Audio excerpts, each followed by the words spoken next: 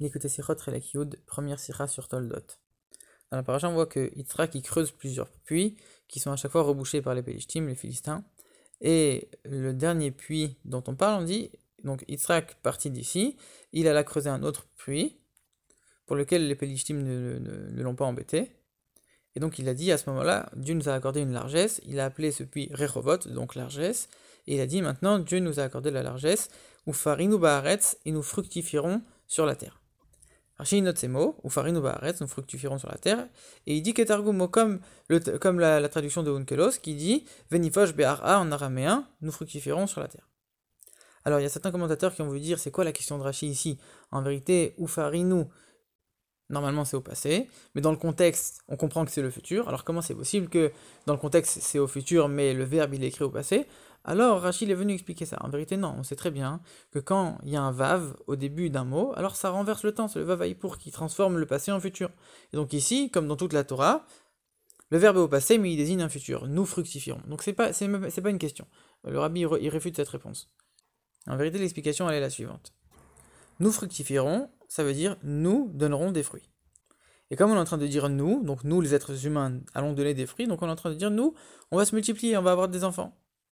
Comme on dit dans le début de la Torah, parou verabou, c'est-à-dire que vous devez vous multiplier, vous reproduire et vous multiplier. Donc c'est-à-dire que c'est... Ici on parle des enfants. Par contre là-bas, quand on dit de se reproduire, se multiplier, on précise bien verabou et se multiplier. C'est ça que Rachid dit là-bas, que si on avait dit que parou, se fructifier, ça voudrait dire que chacun aurait eu un enfant. Et le fait qu'on ait dit multiplier en plus, ça veut dire que chacun aura beaucoup d'enfants. Mais ici, dans notre contexte, on est en train de dire Dieu nous a accordé la largesse, et donc la largesse, on va fructifier. C'est-à-dire que forcément, on est en train de parler de quelque chose de multiple, même si on ne dit pas multiplier, on est en train de parler de quelque chose qui va beaucoup se développer, c'est évident selon le contexte. Et donc ici, les deux contextes ne sont pas les mêmes, on ne peut pas vraiment comparer les deux choses. Alors dans ce cas-là, il y a une question qui se pose. Si toi tu es en train de me dire, vous allez vous multiplier, et c'est ça qu'on dit, on va fructifier dans la terre, on va avoir beaucoup d'enfants.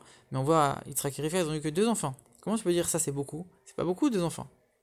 Alors Rashi, il vient expliquer ça en amenant la traduction de Onkelos, qui vient et qui dit Venifosh. C'est quoi Venifosh? C'est on va se multiplier. Et c'est la même racine que dans le début de la Torah avec Bereshit, quand on dit qu'il y a un fleuve qui s'appelle Pishon. Pishon, c'est Venifosh, qui va se multiplier. Rashi dit ce fleuve, il va se multiplier et grandir de lui-même. Ça veut dire quoi? Que Venifosh, l'explication de Rashi ici, il est en train de te dire, c'est le fait de se grandir et de fructifier tout seul. Comme pour dire, grâce à ça, Yitzhak il va devenir grand, peu importe s'il a des enfants ou pas, lui-même, il va se grandir de ça. Il va grandir tout seul et il va s'élever lui-même matériellement et spirituellement. Et c'est ça qu'on voit dans la suite de la paracha, que Yitzhak, il a été très grand matériellement, il a eu beaucoup de bétail, etc. etc. Alors pourquoi Rashi ici, au lieu d'expliquer simplement, il amène la traduction de Onkelos en araméen? Il aurait très bien pu expliquer concrètement. En vérité, dans tous les endroits de la Torah où on a cette idée de multiplier, de fructifier, le Targum, la traduction de Onkelos, elle est toujours la même, toujours selon la même racine.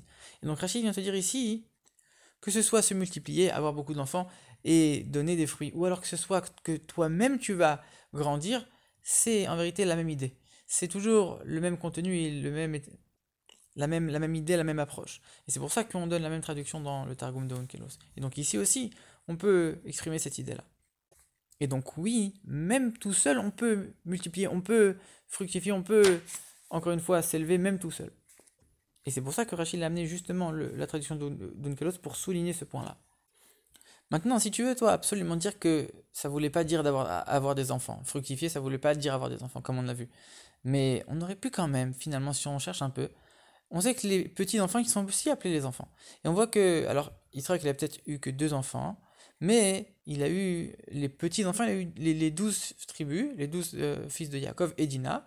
Et donc même si c'était ses petits-enfants, ça s'appelle aussi fructifier. Et c'est pour ça que Rashi rajoute, dans le titre de son commentaire, il dit Baaretz. En vérité, le mot Baaretz, il n'explique pas. On va fructifier dans la terre. Mais il explique pas ce mot dans la terre. Alors pourquoi il l'a rajouté? Rachid l'a rajouté pour dire, regarde, les enfants de Yaakov, ils sont pas nés ni dans la terre des Pélishtim à Guérar, qui deviendra plus tard la terre d'Israël, ni dans la terre d'Israël concrètement. Ça veut dire qu'en vérité, toi, à ce moment-là, Israël il était en terre d'Israël. Il dit on va fructifier dans la terre. Et ça peut forcément que ça s'applique pas aux enfants de Jacob, puisque les enfants de Jacob sont nés à un endroit qui n'a rien à voir avec la terre d'Israël.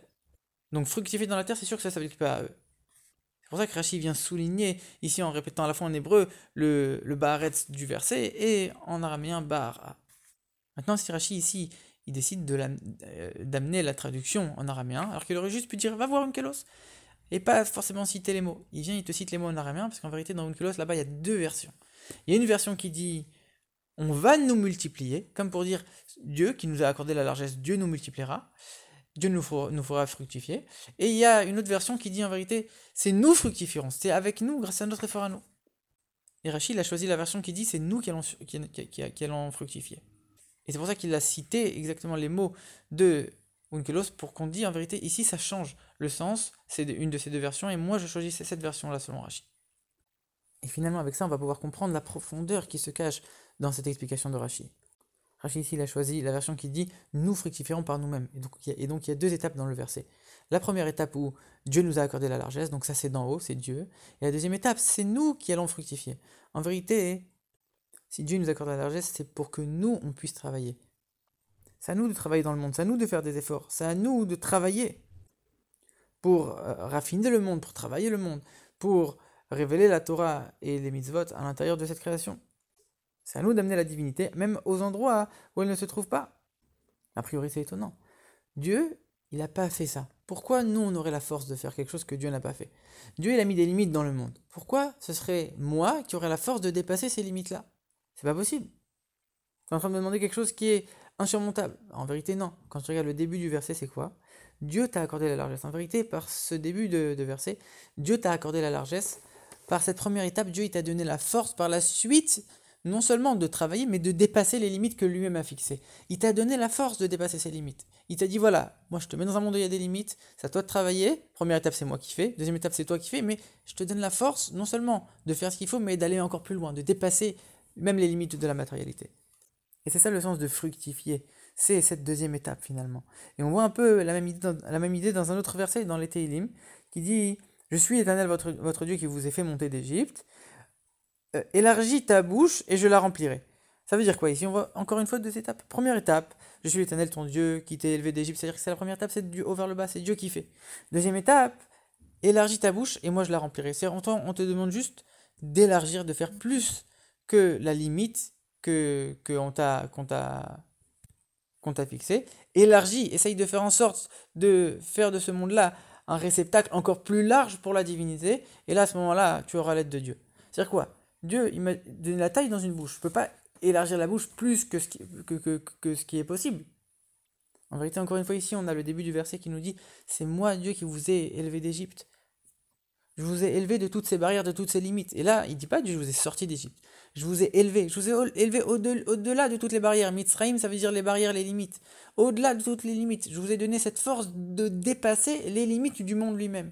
Pour que vous puissiez justement atteindre ce niveau de fructifier. D'amener la Torah et les mitzvot de manière complètement infinie, même dans la création, dans les choses les plus matérielles. Et un peu dans ce même ordre d'idées, on peut voir la question que Turnus Rufus il a posée à Rabbi Akiva en disant mais pourquoi vous donnez la tzedaka? Dieu il a créé des pauvres, alors ça veut dire que ça doit rester comme ça. Pourquoi vous allez changer ce que Dieu il a fait et donner la tzedaka? Et Rabbi Akiva il a répondu en disant nous on est des enfants de Dieu.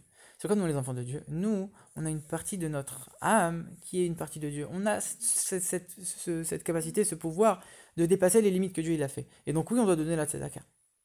On dépasse ce que Dieu il a fixé. Bien sûr qu'on doit donner la tzedaka.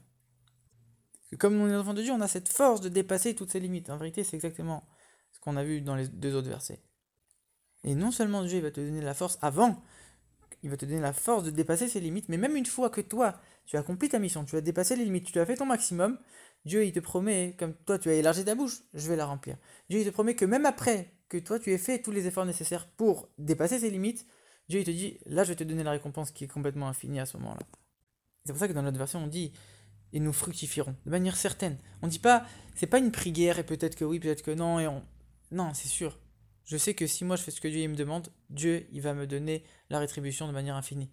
C'est une certitude. Et si Rashi il a amené en araméen, la traduction en araméen, c'est pour te dire, regarde, en vérité, ne crois pas que c'est que dans les domaines de la sainteté que toi tu as le pouvoir d'amener cette gdusha, cette divinité, etc. Non. Même dans les choses profanes, même dans l'araméen, qui représente les choses profanes, tu peux amener cette lumière de la divinité de manière complètement infinie. Tu peux dépasser encore une fois toutes les limites que tu penses déjà établies dans le monde. Et c'est ça qui prépare aussi la venue de Mashiach, quand on dit que la chair verra la divinité, que même les choses matérielles pourront percevoir les choses les plus élevées.